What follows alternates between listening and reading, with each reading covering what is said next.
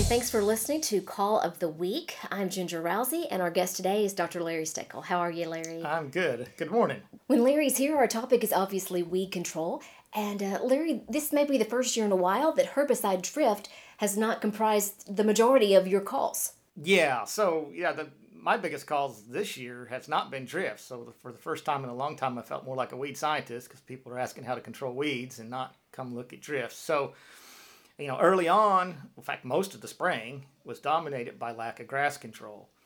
And, the research we've done on that would suggest one of the biggest drivers has been antagonism. To where adding dicamba to the tank with Roundup is hindering the Roundup enough that we're not getting good control of several different grass species. So that's been one of the bigger calls.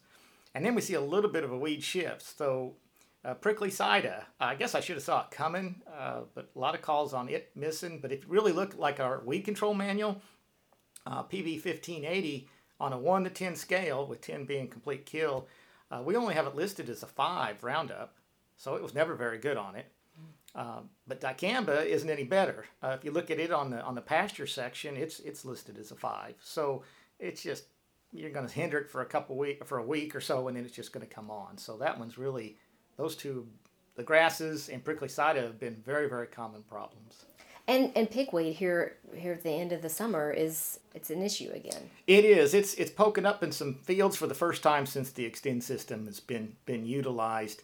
And of course, we're all in on Xtend. We're probably 95, 97% soybeans are Xtend, and 90% probably better cotton is Xtend. So, so when you start seeing pigweed poke up in these fields, I didn't see that in 18, and I didn't see it in 17. So, very noticeable this year in fields. Now, I'm not saying our weed control is bad. It's not. It's better than it was 10 years ago, but it's not as good as it was 2 years ago. What's causing this? Is this a resistance thing, or is this just due to weather, this crazy weather year that we've had? I think the weather's certainly got something to do with it. It seems like it's rained every other day most of the summer. So that's conducive to repeated flushes. And walking in a lot of these fields, I've stepped down a number of them here in the last 2 weeks. Some of that clearly is what's happened. So you can tell, the Palmer Amaranth hasn't been hit with dicamba. It's growing straight and true and doesn't look like it was ever hit. So some of it has avoided it, but some of it clearly has been hit by dicamba. And I've seen that in a number of fields where you get the bend in the plant growth where it grows sideways for a week or so.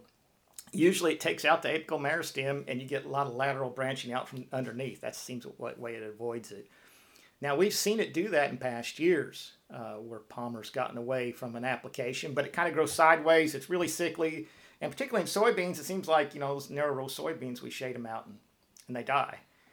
That hasn't been the case near as often this year. I'm seeing a lot of those ones that were sickly, if they haven't come back with another application of something to kill them, they're actually starting to regrow and look like a regular Palmer pigweed poking up through the soybean or cotton canopy this year. Is there a solution to this as far as hitting these pigweeds that look like they haven't been touched by dicamba? So I think clearly the fields where you're seeing a lot of these grow up is where they've just been sprayed one time.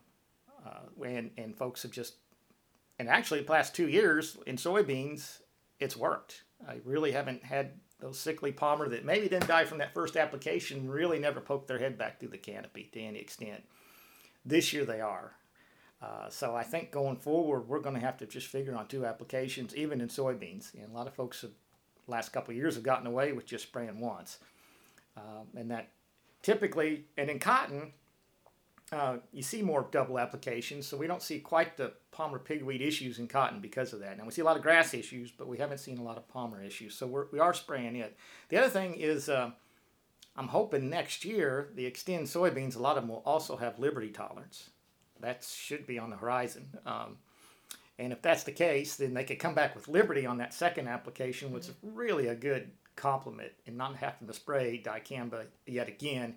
Because, as you well know, if you got to have the weather just right and the wind just in a certain direction, it's hard enough to do that once, let alone twice. Yeah. I've heard this said, and I'm sure you have too, but that the nozzles we're using are not doing us any favors. And what do you say to that argument? So, I've heard that too. And, we've gone back and kind of revisited it, actually, looking at the nozzles. I haven't again seen a difference in control with dicamba on palmer pigweed uh, compared to a flat fan, say, compared to a TTI.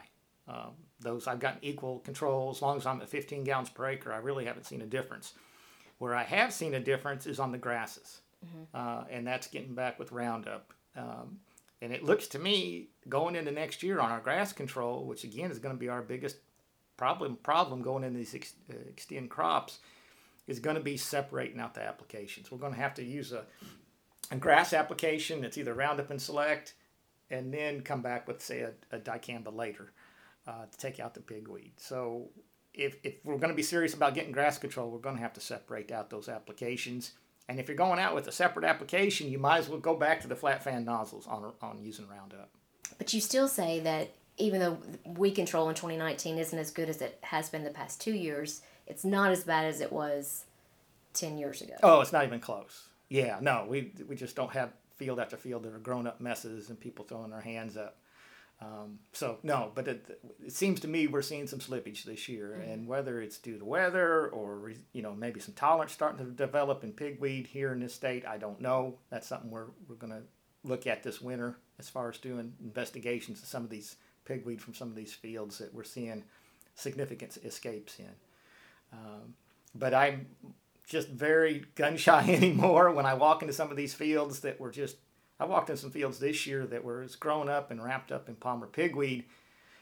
They looked a lot like the first Roundup resistant fields I walked into back in 2008, or 2011 when they really got grown up, or the first Flexstar resistant fields we saw just a few years ago. So when they start looking like that, then it really gets my attention. So your big recommendations, I guess, for next year, the 2-post applications and then doing a separate application for your grass control. Yeah, and I don't know how many people are going to adjust it or be able to do that. Talked to a number of growers that actually used some of our recommendations this year and broke out the applications. One of them said he never knew Roundup worked that well. It was killing all his grasses. He goes, it was even killing nutsedge. He's never seen it kill nutsedge. So I think some folks are starting to see the value as far as weed control. It's easy for me to tell folks to do that, but it's hard to do logistically when you're trying to farm several thousand acres of soybeans and cotton across a bunch of counties. All right. Any other closing thoughts? No, I think we had a very unique, long growing season. What our spring planting season ended here in August, I guess. so I think it's going to be, the fall harvest season is going to be long and lengthy as well. Yeah, so Merry Christmas, right? Exactly. Gosh, everybody hang in there. Yeah. Well, thank you for being here. And, of course, thank you for listening out there to Call of the Week. And we'll talk next week.